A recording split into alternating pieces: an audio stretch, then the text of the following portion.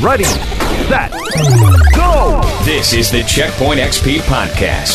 Check out our international radio show and daily podcast at checkpointxp.com. Here are your hosts, Nate Bender, Robbie Landis, Norris Howard, and Joe Sloan.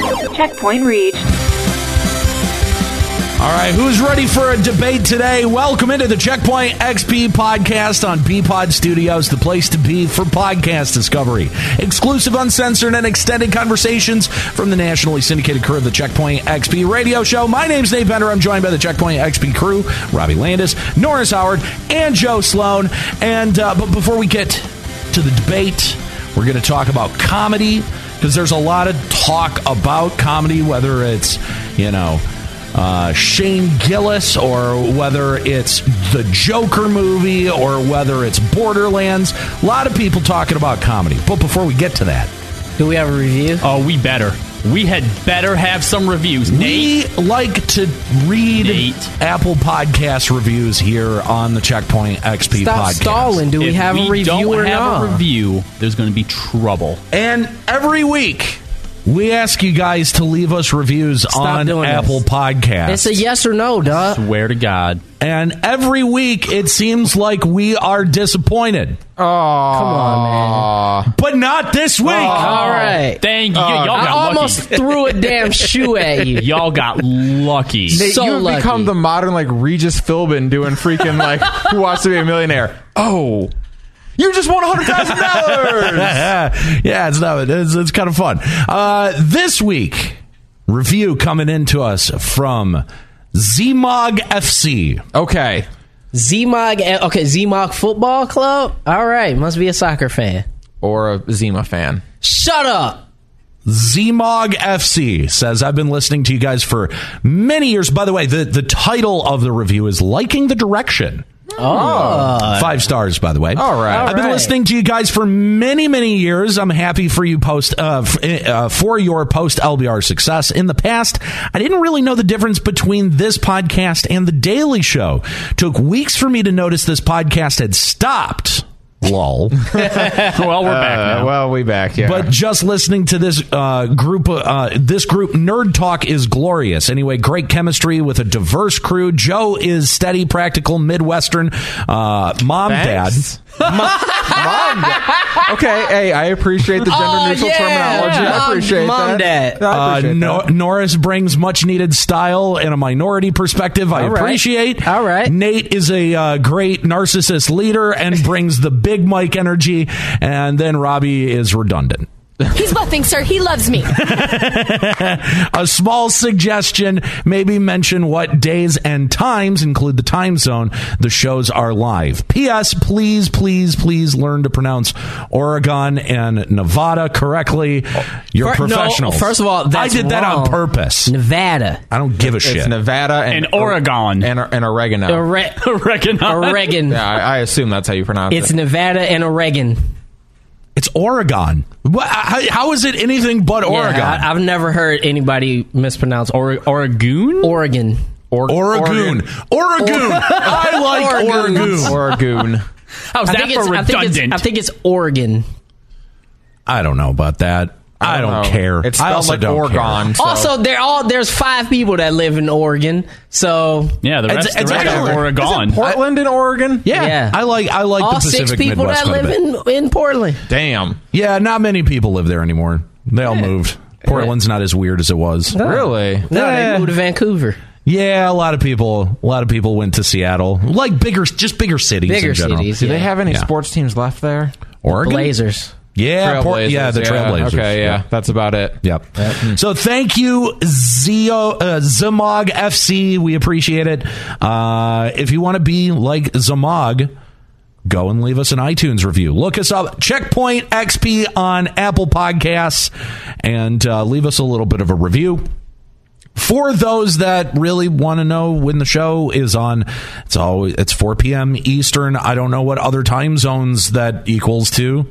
We should probably math that out. It's 3 p.m. we Central, don't. 2 p.m. Mountain, and 1 p.m. Pacific. Exactly. Just there you go. Subtract. Yep, subtract -1 for each one you know add we are. for those English fans we have. What is that, European +5? fans, +5. Yeah, there you go. So, yeah. Or just follow the Twitch channel. Make sure that the bell is highlighted so you get the push notifications. And join us when the goddamn phone tells you to. Before we proceed with today's topic, I have to put this out here into the ether. What? Okay. What? According to the Detroit Free Press, Six Flags could be merging with Cedar Point in a massive amusement park deal. All right, what year is it that we're having massive amusement park deals? Does that still happen? That's also not that massive, because then just Cedar Point becomes a Six Flags. Shut up, because Cedar Point is probably more successful than Six Flags, right? You're not wrong. I'm just saying, like, it's not like Cedar Point dots the entire United States. It doesn't matter. Cedar Point is by far the best amusement park in the continuous 48 states. Anyone else want to do their jobs today? Shut up! Yeah, we have more important things to talk about. Yeah. Coming up today on the Checkpoint XP podcast, comedy. Yeah, you know, the thing that's supposed to make you laugh. Well, a lot of people are getting real revved up about it, and we're going to talk about it. Coming up next on the Checkpoint XP podcast.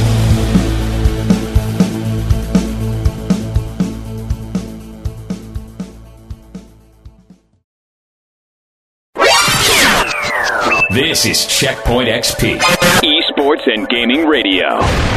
CheckpointXP.com. Welcome back to the Checkpoint XP podcast on B-Pod Studios. My name's Nate Bender. So glad to have you with us. Today, we're talking comedy. Or lack thereof in some cases. Yes, the thing that's supposed to tickle our funny bones. The thing that's supposed to make you laugh and forget about the world for a little bit. It's a lot of very serious discussion going on right now about comedy and how about woke culture and PC culture is ruining comedy. Comedians are finding it hard to do their jobs of making people laugh because, people aren't laughing at the same things that they used to 10 years ago. This is not, by the way, a new phenomenon whatsoever. This is something that has been a hallmark of all comedy forever. I mean, that's why you have comics that ebb and flow, right? Some comics fall out of favor because their particular brand of comedy no longer works in the current paradigm. This is not new. No. What is new, the only thing that is new is people labeling the changes. That's the only thing that's the woke culture, PC culture. That's the only thing that's different. I also think so. Now there's something to attack. I also think the other with social thing media, there's also a way for more people to attack. No, it's true. I mean, you're not wrong. The other thing that has changed are comedians specifically. At least I didn't see this happen as much in the 80s and 90s and because I've studied a lot of comedy. You're seeing comedians push back against the tastes of their audience, which usually didn't happen.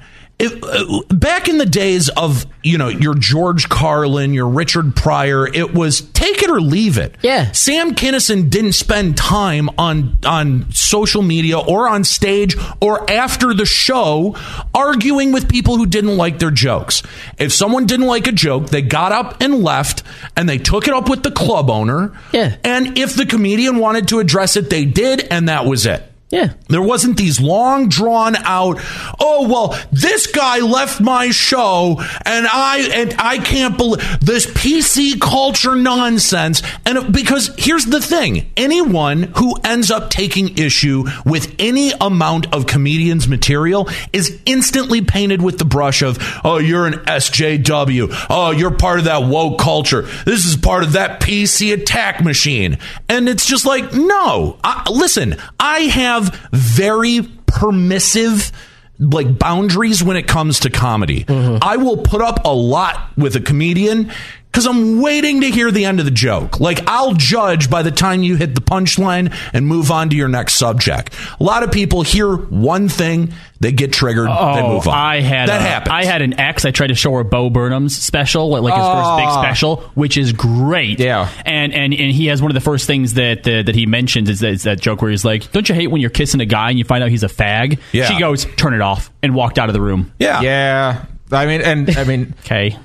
Yeah, as an LGBT person in the room, I was sitting there like, "Ooh, that's a little provocative," and I'm like, "Wait a minute, this guy's hilarious." Well, but it's not because you let him get to the end of the point, right? Well, get to the end of the joke. Like literally, he has a joke. Like I feel like 2 minutes later, where he's just he's talking to his dad. He's like you're too flamboyant. He's like, "Really, Dad? Then prove it." Glitter up in the air. Exactly. Like, let him get to the joke. It's funny. Yes. Well, I mean, here's the biggest thing, right? Is that true masterful comedians know how to ebb and flow between that line of like, yo, this is some wild shit that he's saying, but low key he's right. Like that's what comedy is supposed to be about. It's really supposed to be about truth telling. It's really not. It's funny because it's true. Yeah, it's funny because it's true. It's really not supposed to be, this.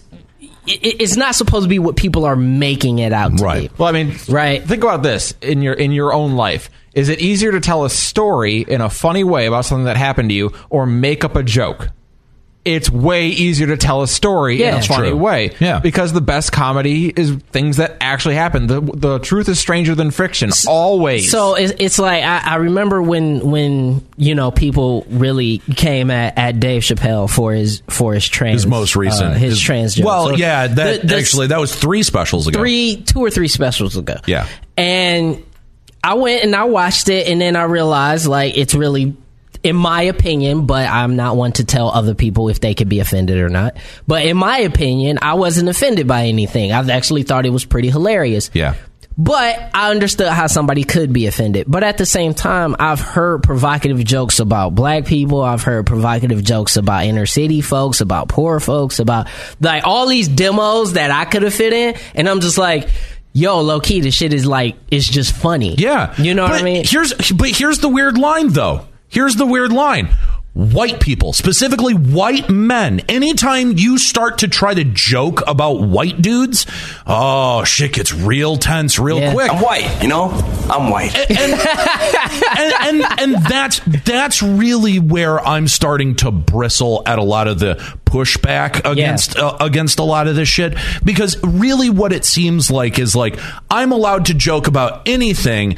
You're not allowed to joke about me. Well, I mean, it's the same thing that I've said about South Park since I feel like the early 2000s.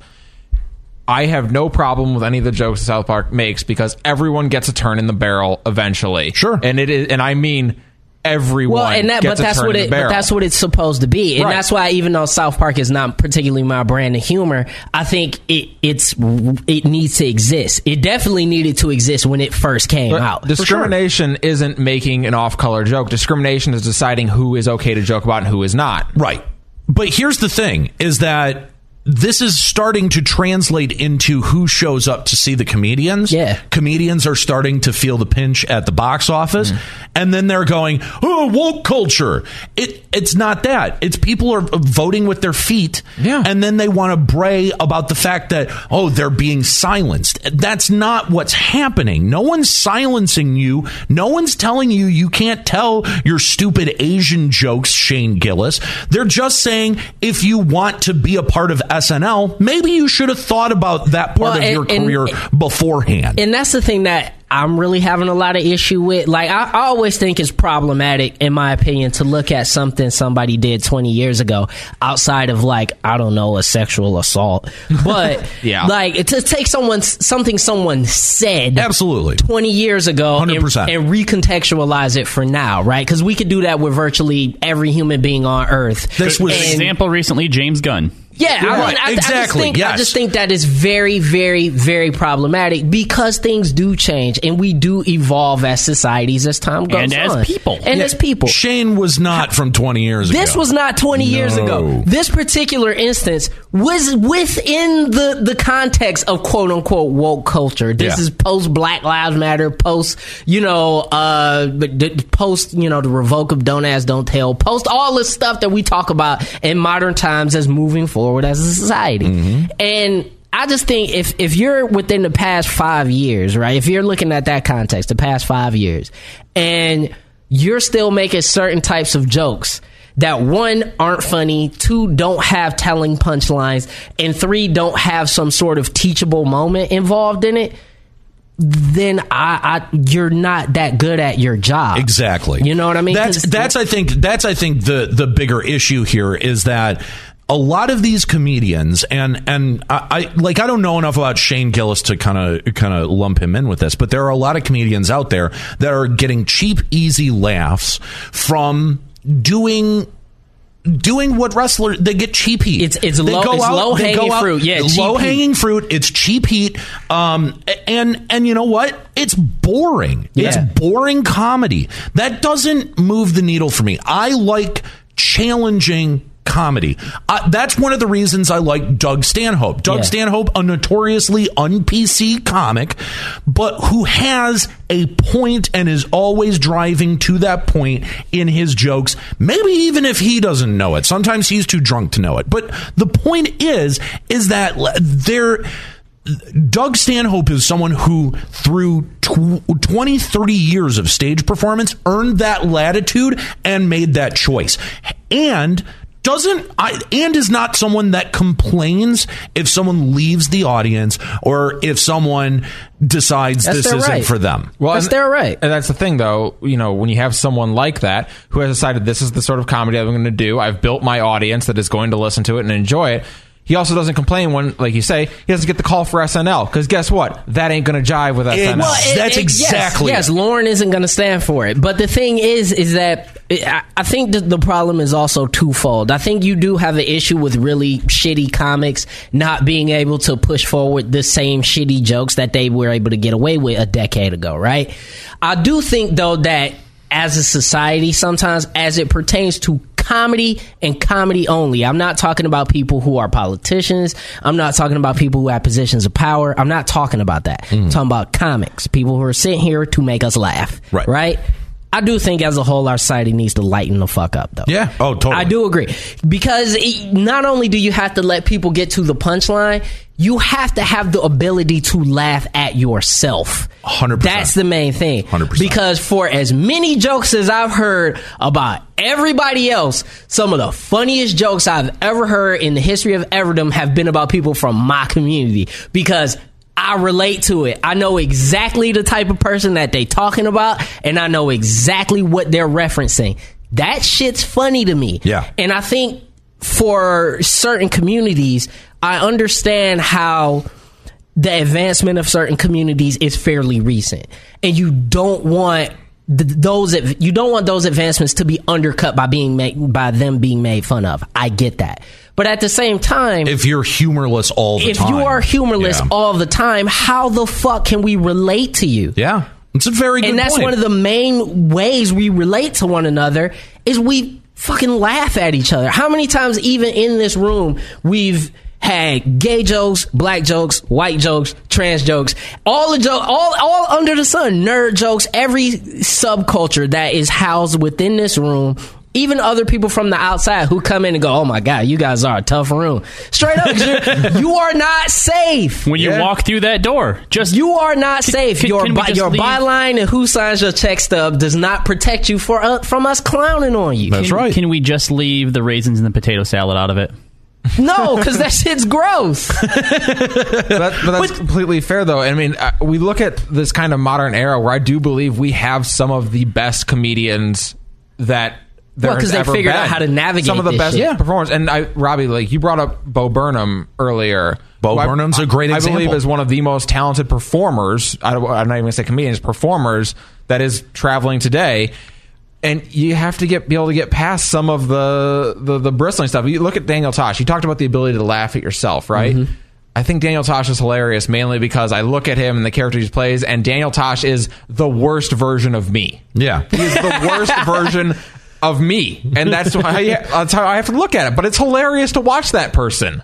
It's, and I mean, like, I don't want people to misunderstand and think that, like, I'm railing against comedians or, like, un-PC comedians. I feel like this is more a defense of comedians than anything else. Again, some of my favorite comedians are like Anthony Jeselnik. And, I love Anthony Jeselnik. You know what I mean? Like, so but that's his bit is purposeful overkill. Yeah. It's everything is just so over the top. You know where the joke is. Yeah, right? And at the same time, time, you don't take him fucking seriously. Right, and how often do you see Anthony Jeselnik on Fallon?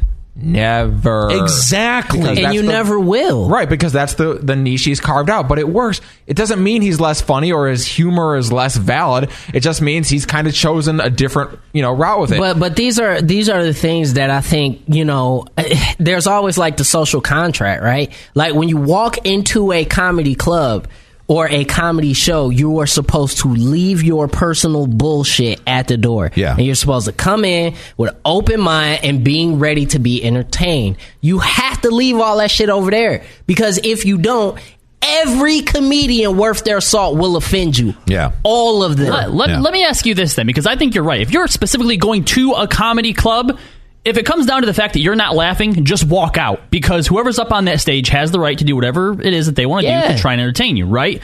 But when we're not talking about comedians specifically up on the stage, we're just talking about your average Joe out there somewhere trying to tell a joke, right?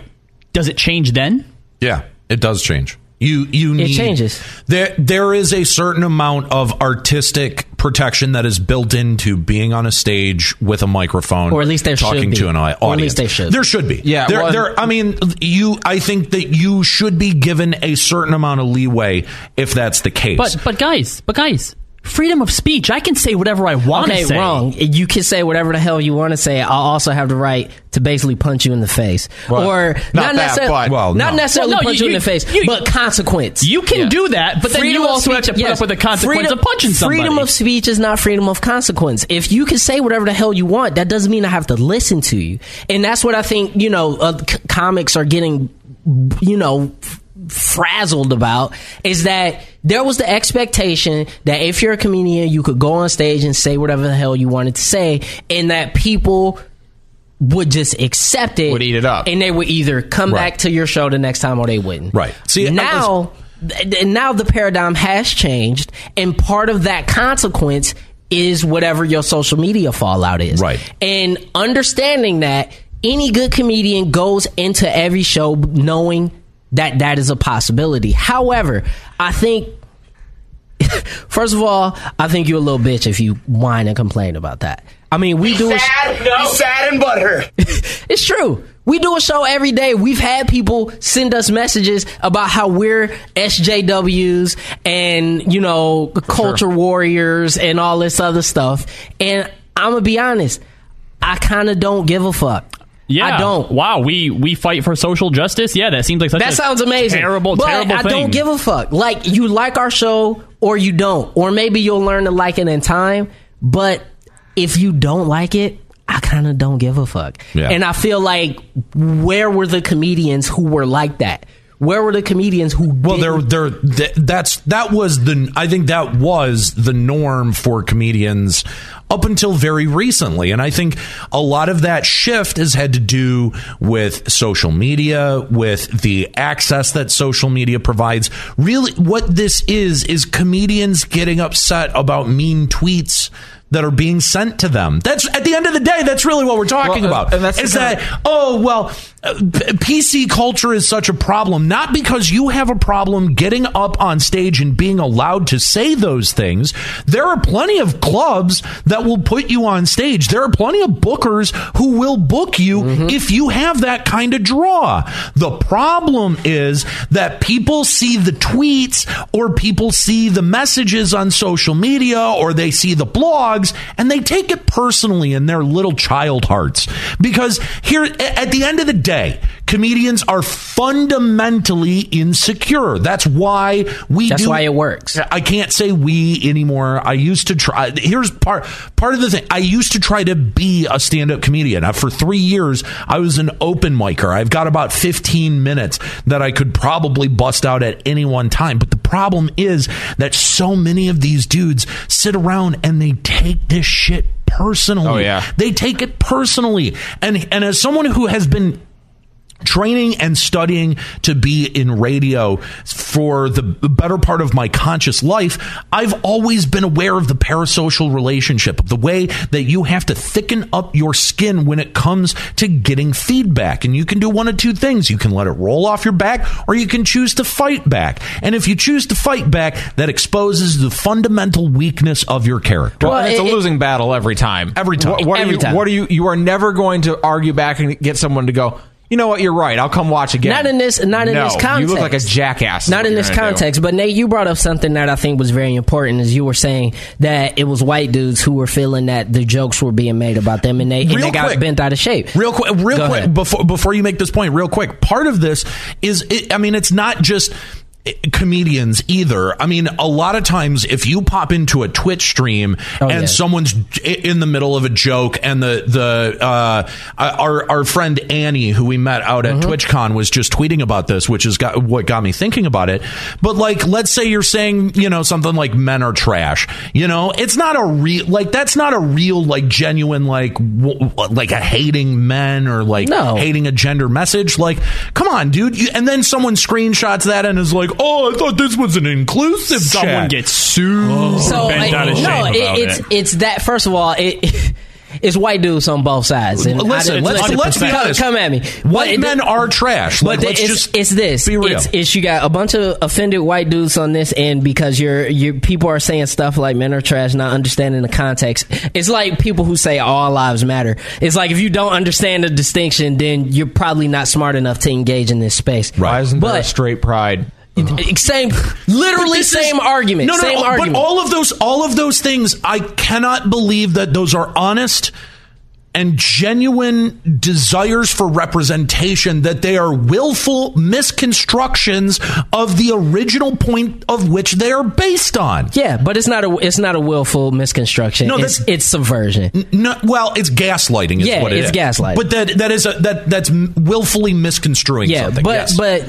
on top of that, you also have white dude comedians who no longer are being given the sort of the green light to be able to make certain jokes, which, if that's the case, if that is how society is moving, because there's a lot of times that certain jokes became passé and you weren't able to do them anymore in an intelligent way because we moved on as a society, right? You can't make certain gay jokes because you just can't. They're not 1980. They're not funny anymore, right? Just whipping out the voice isn't enough anymore. Yeah, you can't do that. So hack. So get new material. Yes, this is what I'm saying. Get new material. Jerry Seinfeld, in a lot of ways, started this whole thing when he started complaining about shows that he could no longer do on college campuses, because he was taking material from 1998 and trying to perform it on college campuses and then complaining about PC culture. But the audience is more sophisticated. And I'm sorry, if you don't know that,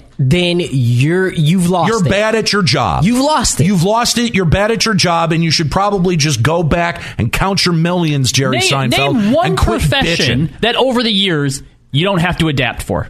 Name one profession. Not a one. Nothing. Not a one. Nothing. Which is why you have eras of comedians, is because certain comedy works in certain eras. But I think my overall grander point here is the fact that you have a cohort of people, both as consumers and as creators, who feel attacked by a changing culture, by a changing demographic, by a changing overall ethos in Western society to be more inclusive.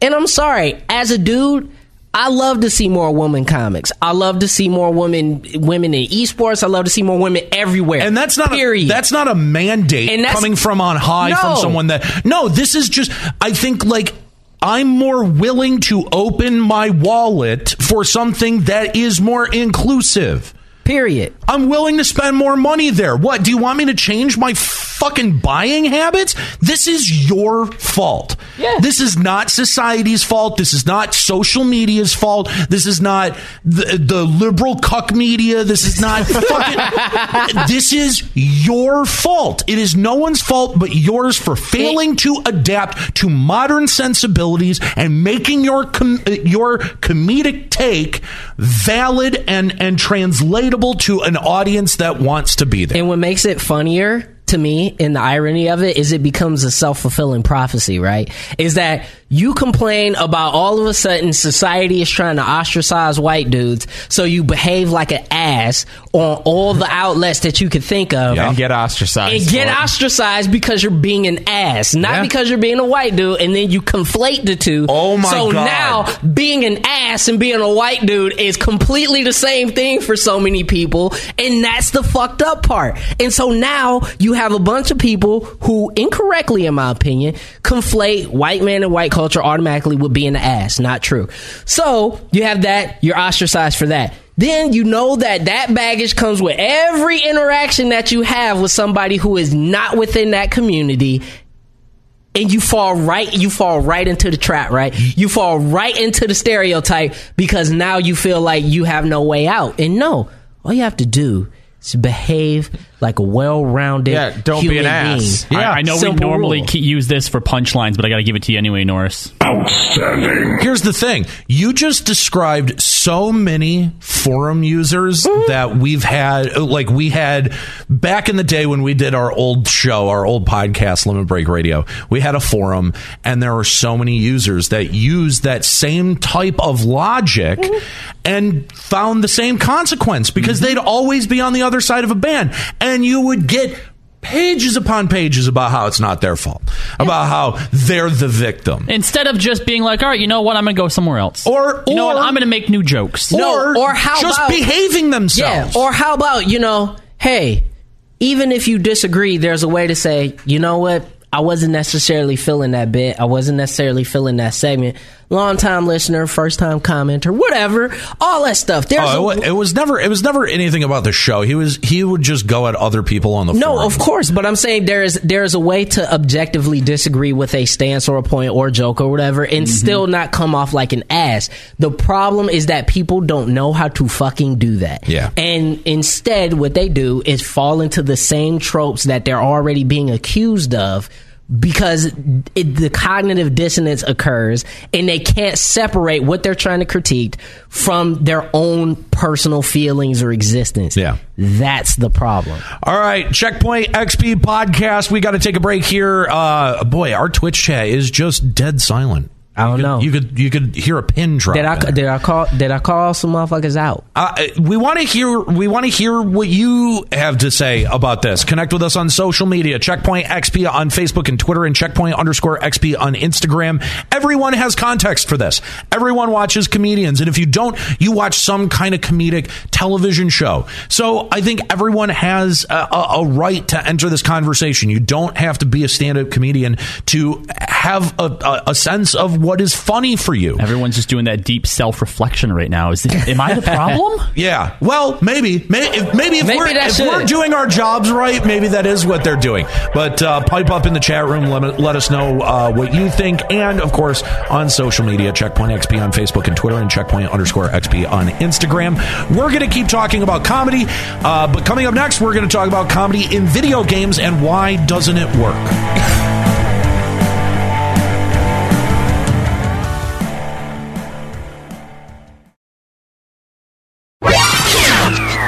This is Checkpoint XP, esports and gaming radio.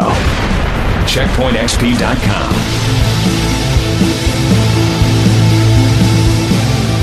It's the Checkpoint XP podcast, soon to be renamed to Checkpoint AFK. We got to wait on the brand. We're working. We saw a logo. We did. Logo looks pretty cool. Like shield sort of deal. I know, man. Yeah. I could see somebody getting a tattoo of that and making us all real uncomfortable. Yeah, that would be just a little bit weird. So anyway, today we're talking about comedy. Yeah. We just talked a lot about stand-up comedians, comedic TV shows.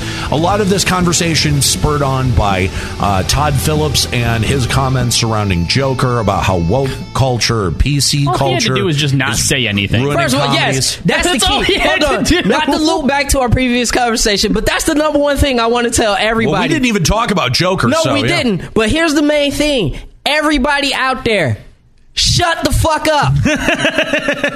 Period. If you feel like you're about to say something kind of dumb or spicy, lean on shutting the fuck up. Yeah. Maybe if you do that, you might have a better time. All right, let's proceed. Okay, all right. So I wanted to talk about comedy in video games because it so doesn't work. And I don't know why. Borderlands 3 is, I think, one of the more recent examples of this. Mm-hmm. But I do not understand why it is that an interactive medium struggles to be able to deliver a punchline. You know what? Okay, Robbie, you go. First of all, that's what I like about that point right there, because I'm going to agree with that. As I've been sitting here, right, I like Borderlands. I enjoy the humor of it, but I don't think that I could pull like a joke from the game and be like, this is a good joke. Right. I feel like humor as a theme around it can work. You're right, but as an actual joke, here's my read of Borderlands humor. Everyone talks like this, and so things are just kind of generally wacky. No, and here's what I would say with that is because a lot of times when I'm finding with video games, especially games like Borderlands, is that I feel like the same 7 white dudes are writing every game.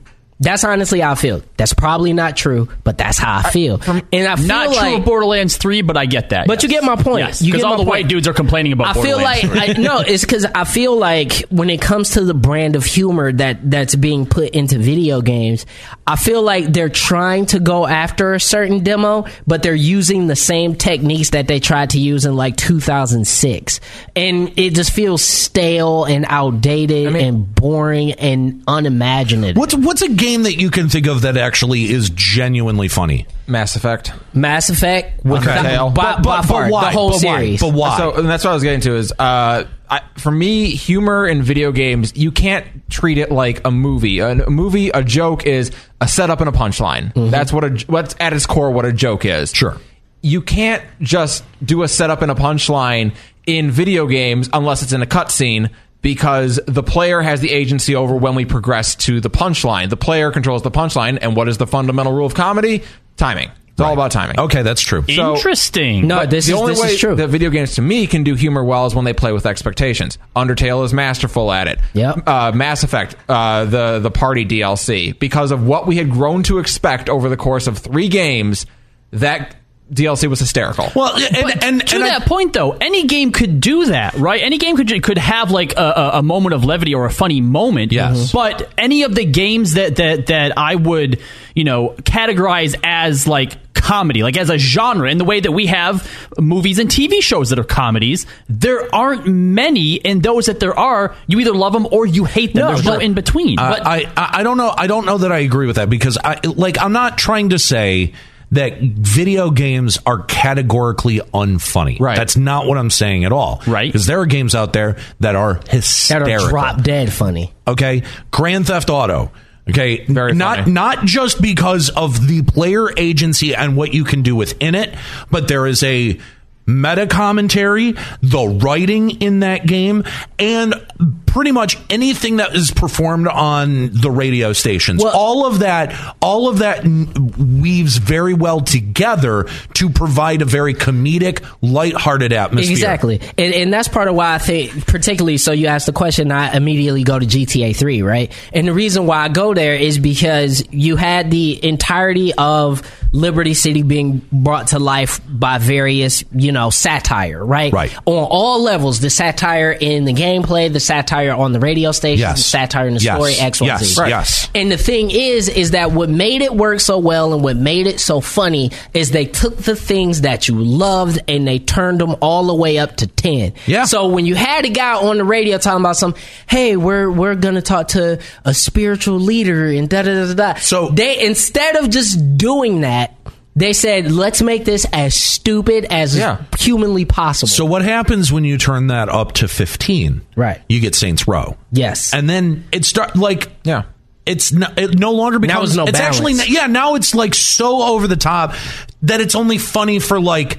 and that's it. It's funny for a passing... Like, I hit a guy in the head with a dildo. Yeah, okay. It's funny for a 14-year-old. Exactly. Right, but it's funny for a moment, and then that's it. But a game like Grand Theft Auto, every time I play it, I find something different that's funny about it. For sure. But, I mean, the games that are like Grand Theft Auto, again, too often we see comedy games that are trying to do comedy like a movie, or they're trying to, set you up for a joke and then tell you a joke. Sure. And you can't do that and have it be funny. And that's so many of the games I think we see fail at that. I mean, talk about something like Saints Row.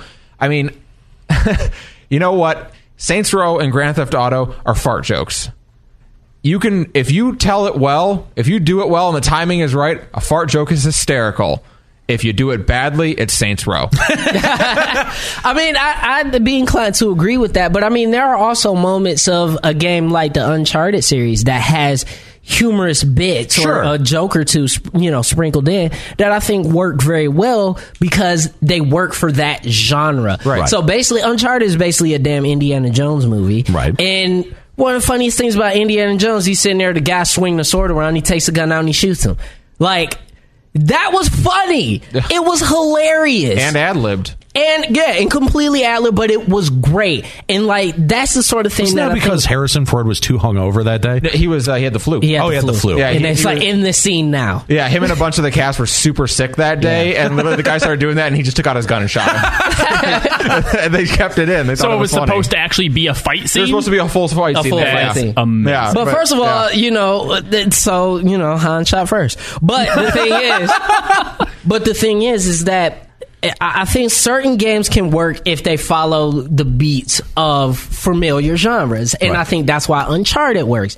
But other games simply just don't work because they try to inject humor at parts that humor, like, why? Here, you have hit on a really great point, but I disagree with you that it doesn't work.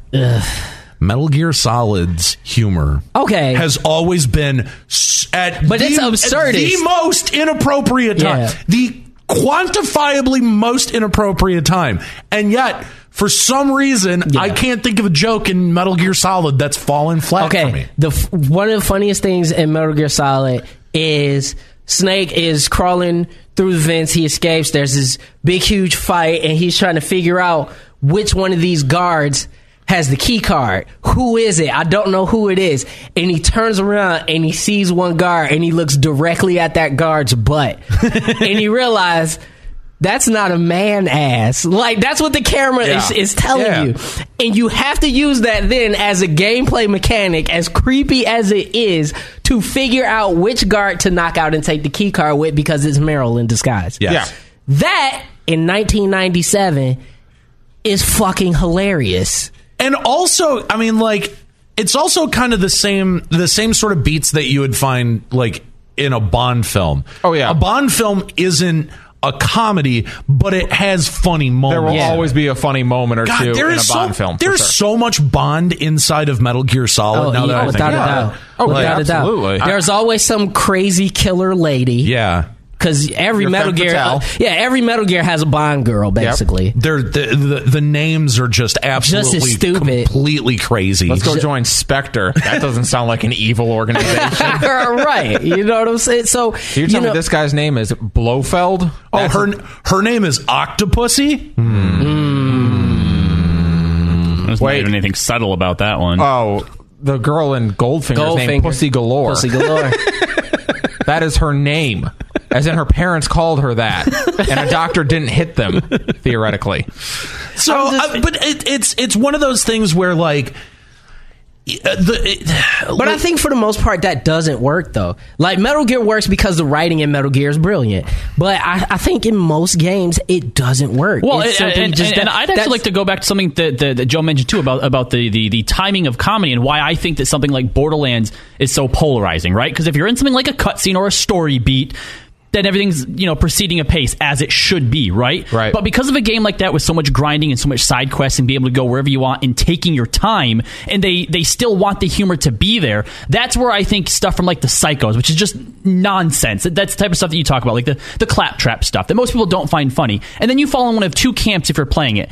A, that's so annoying to you because it's there just all the time when you're trying to play the game that you turn it off, or you're able to just play past it and just play the game and let it roll off your back. But that's the problem, is that if it's supposed to be comedic and funny, and that is supposed to be the part of the overall tone of the game, it's not supposed to be something you're just playing past. Right. It's supposed to be something that's a part of the whole experience that makes you enjoy it more. For example, I think Grand Theft Auto may be the only game that I could name that I would buy for its humor and its comedic take. I would not buy Borderlands for its humor or its comedic take, but they try to make that a selling point. Yeah. And I think that games that try to make humor a selling point or a focal point mostly end up falling flat for around maybe roughly half of the audience, and that's not good enough, right? Like, I don't know that you can call like if you're only hitting 50% of the audience, then I don't think that should be a main selling point or something you lean into. The problem is we don't know how much of the audience it's hitting. No, it's obviously successful enough that more than half. Well, the gameplay is tight. It's still a really good loot shooter. But there's enough. There have been enough articles. Enough people have commented on it. There's enough commentary out there to say with some sort of certitude, like, yeah, the humor is not hitting for everyone. Well, and I mean, at the end of the day, a comedian needs to fill a theater. A video game, if it's going to try and go the comedy route, has to do way more than fill a theater. That's very true. But that's part of what made GTA so brilliant, is the fact that, okay, I don't like country music or conservative radio, and yet they've had parodies of both conservative radio and country music that are some of my favorite stations in all of GTA, because they're just that funny and well written. So I think that, yes, you're right on the surface that games have to be way more wider, I think, than a traditional comedian would have to be. But I think that plays into a game's advantage sometimes if it's a well put together team and writing staff. I think they could do it totally. We've talked a couple of times on the show before about how is Grand Theft Auto possible in 2019? Like, we've seen that Rockstar is gun shy about making a new Grand Theft Auto game. And I know that we've kind of wondered if maybe humor is part of the problem, whether they think that they can live up to being as funny as they've been in the past. And in the same way that South Park has struggled with it because reality is just so crazy that how do you even begin to like try to satirize reality when reality is so much crazier? And I do think that that's a real problem, but I think that there, like you were talking about, I think that there's a massive opportunity to shut down this whole notion that it's cancel culture or PC culture, or that it can't be done. That is the problem, or that it can't be done, because I think like a game like Grand Theft Auto really has that opportunity. Well, first of all, it's going to sell a bajillion copies no matter what. It's just because it's GTA. So I think they do have the advantage of being able to just say, you know what, we're going to try what we're going to try. Right. And, we're just going to move forward, because at this point they know it's going to sell well. It's got the GTA name on it. It's going to move units. So they have the leeway, and most of all, they have the respect and the track record to show that they can be trusted with this type of satire. And for as crazy as reality is now, I'm not necessarily sure that, reality was that much different when GTA 5 came out. It was different, but I mean, you could talk about post-Trump, and that's pretty much the biggest thing. I might say GTA 3. I think GTA 3 or Vice City, the mood was as weird as it is now. Well, yeah, I mean, it was a completely different time in American history and Western culture. It was the first time we truly had to start thinking about like terrorism, and we first started to have to think about like, what does this post-internet society look like? This is pre-social media, really. So that's just starting to really get underway. So it was a very interesting time, but I think GTA can really, really, really do it, and I trust them with it. I used to trust BioWare with it. I don't trust them no more. And so I feel like Rockstar is the only studio that could really do it, because even with Red Dead, there's humor in Red Dead that is vulgar and ridiculous and absurd and touches on some really heavy subjects. Yeah. But it's funny as hell. And also, it's been a while since we've heard from Grand Theft Auto, right? Like, I think time has passed. GTA 5 came out in 2013. I think not to go back to our previous comedian conversation, but I do think that's at least part of the problem with a lot of comedians right now. It's too much exposure. I'm hearing too much of your ass. I'm hearing too much of you on a podcast. I'm hearing too much of your thoughts on Twitter. Guess what? I don't care about you that much. I want you to hone your material, and I want to see your best stuff. Yep, give me a 60-minute set once a year. Exactly. And you know what? I'll need about 3 or 4 of them before I trust your point of view to want to even check out your podcast, Chris D'Elia, or want to fucking, such a great point. I only want to hear comedy when I turn on the Netflix special or go to a club. Thank you. Yeah. And honestly, there are so like, and I'm not trying to pick on Chris D'Elia, but like, this is a dude who had like 2 Netflix specials and then started a podcast. It's like, this seems to be the new move, is to like, oh, if you're a comedian in any way, shape, or form, you should have a podcast and telling people ad nauseum what your opinions are. Again, listen, I trained for 15 years to learn the ins and outs of broadcasting and to know what I want to bring to the table and what I don't. If you know me, if you've listened to the arc of my career, you know that there's stuff in my private life I don't bring to the air, and comedians, I don't think, understand that balance, that separation, and they just let their podcast or let their Twitter feed become their absolutely shtick. Uncontrolled id. No, it really works to their detriment. Without a doubt. And less is more. No, without a doubt. And I think that's why a person like Chappelle was able to come back and have just as much, resonation with the pop culture. Yeah. Because he went off the grid for a while. Right. You didn't hear from him. You didn't see him. He was a ghost, essentially. Yeah. And I think that, in a way, that's important for people to do. It's important for people to step away sometimes, and not just from a material standpoint, but also just from a mental health standpoint. Yeah. And I think that's a lot of what we're seeing, is that people are having these very public meltdowns because they're working too hard. Because they're working too hard. And let's be honest. And they're dude, the concept of having to be turned on 24 hours a day. That's exactly. That is not healthy. They're trying to take their shtick and make it translate 24 hours a day. You're right. It's not healthy. It's not healthy at all. But, and here's what I would recommend: comedians who have podcasts that like have even like semi-popular podcasts. Pick one. Yeah. Either go out on the road and be a comedian, or do a podcast and get ready and be prepared. Like, learn what that relationship to your audience is like. You got to pick one. It's got to be one or the other. If you try to do both, you're going to make yourself crazy, because you can make it as a comedian and then do a podcast. I mean, like fucking make the podcast the retirement plan. Huh? Make the podcast the retirement plan. Yeah, I mean that's. Well, I mean, like Rogan, right? Well, but I'm just saying.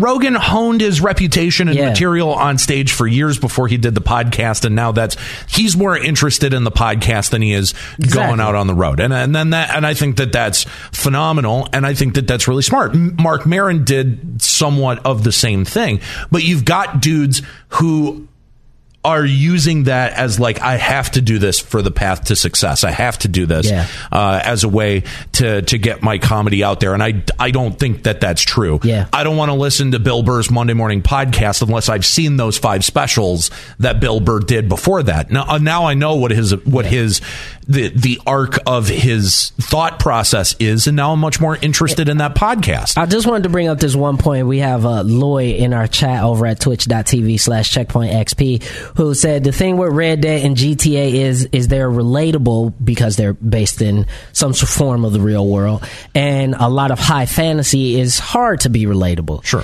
And I understand that concept, but I think if someone were to take the high fantasy genre and subvert it and continue, first of all, I think there's a lot of good humor in The Witcher. I've seen, The Witcher have a lot of, funny jokes and tropes and memes and stuff, and I think that's cool. But I think if somebody did a Princess Bride for fantasy games... See, yeah, that presupposition is, well, things like The Princess Bride didn't work. You can do that. Yeah. You can totally do it. And it's beloved by so many people specifically because it subverted the genre. And I think that is very easy to do. Especially nowadays. Especially when no one else is doing it. Mass Effect, part of the why Mass Effect worked is because even though it is sci-fi as sci-fi gets, it subverts a lot of sci-fi tropes. That's what I was saying kind of at the beginning of this with Undertale, was that every step you take, it's subverting some sort of trope of old RPG games, and that's where the humor lies. It's fine if you as the player are controlling the pacing and the timing of the joke, because the joke is kind of on you when you are the one who realizes, oh wait, that's ridiculous. Yeah. Like, that's why it works in that sort of game. If they're just trying to sit there and set you up and tell you a joke, that doesn't work. Yeah, I agree.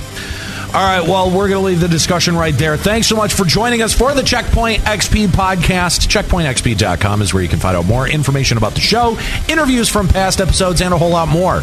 So again, over at CheckpointXP.com. Stay up to date on all the latest by following us on social media, Checkpoint XP on Facebook and Twitter, and Checkpoint_XP on Instagram. And if you like the show, consider dropping by our Apple Podcast feed and giving us a rating and a review. Checkpoint XP is a production of Beasley Esports XP. Our theme is provided by the band Weird at Last. For the Checkpoint XP crew, Robbie Landis, Norris Howard, and Joe Sloan, my name's Dave Bender. Keep listening.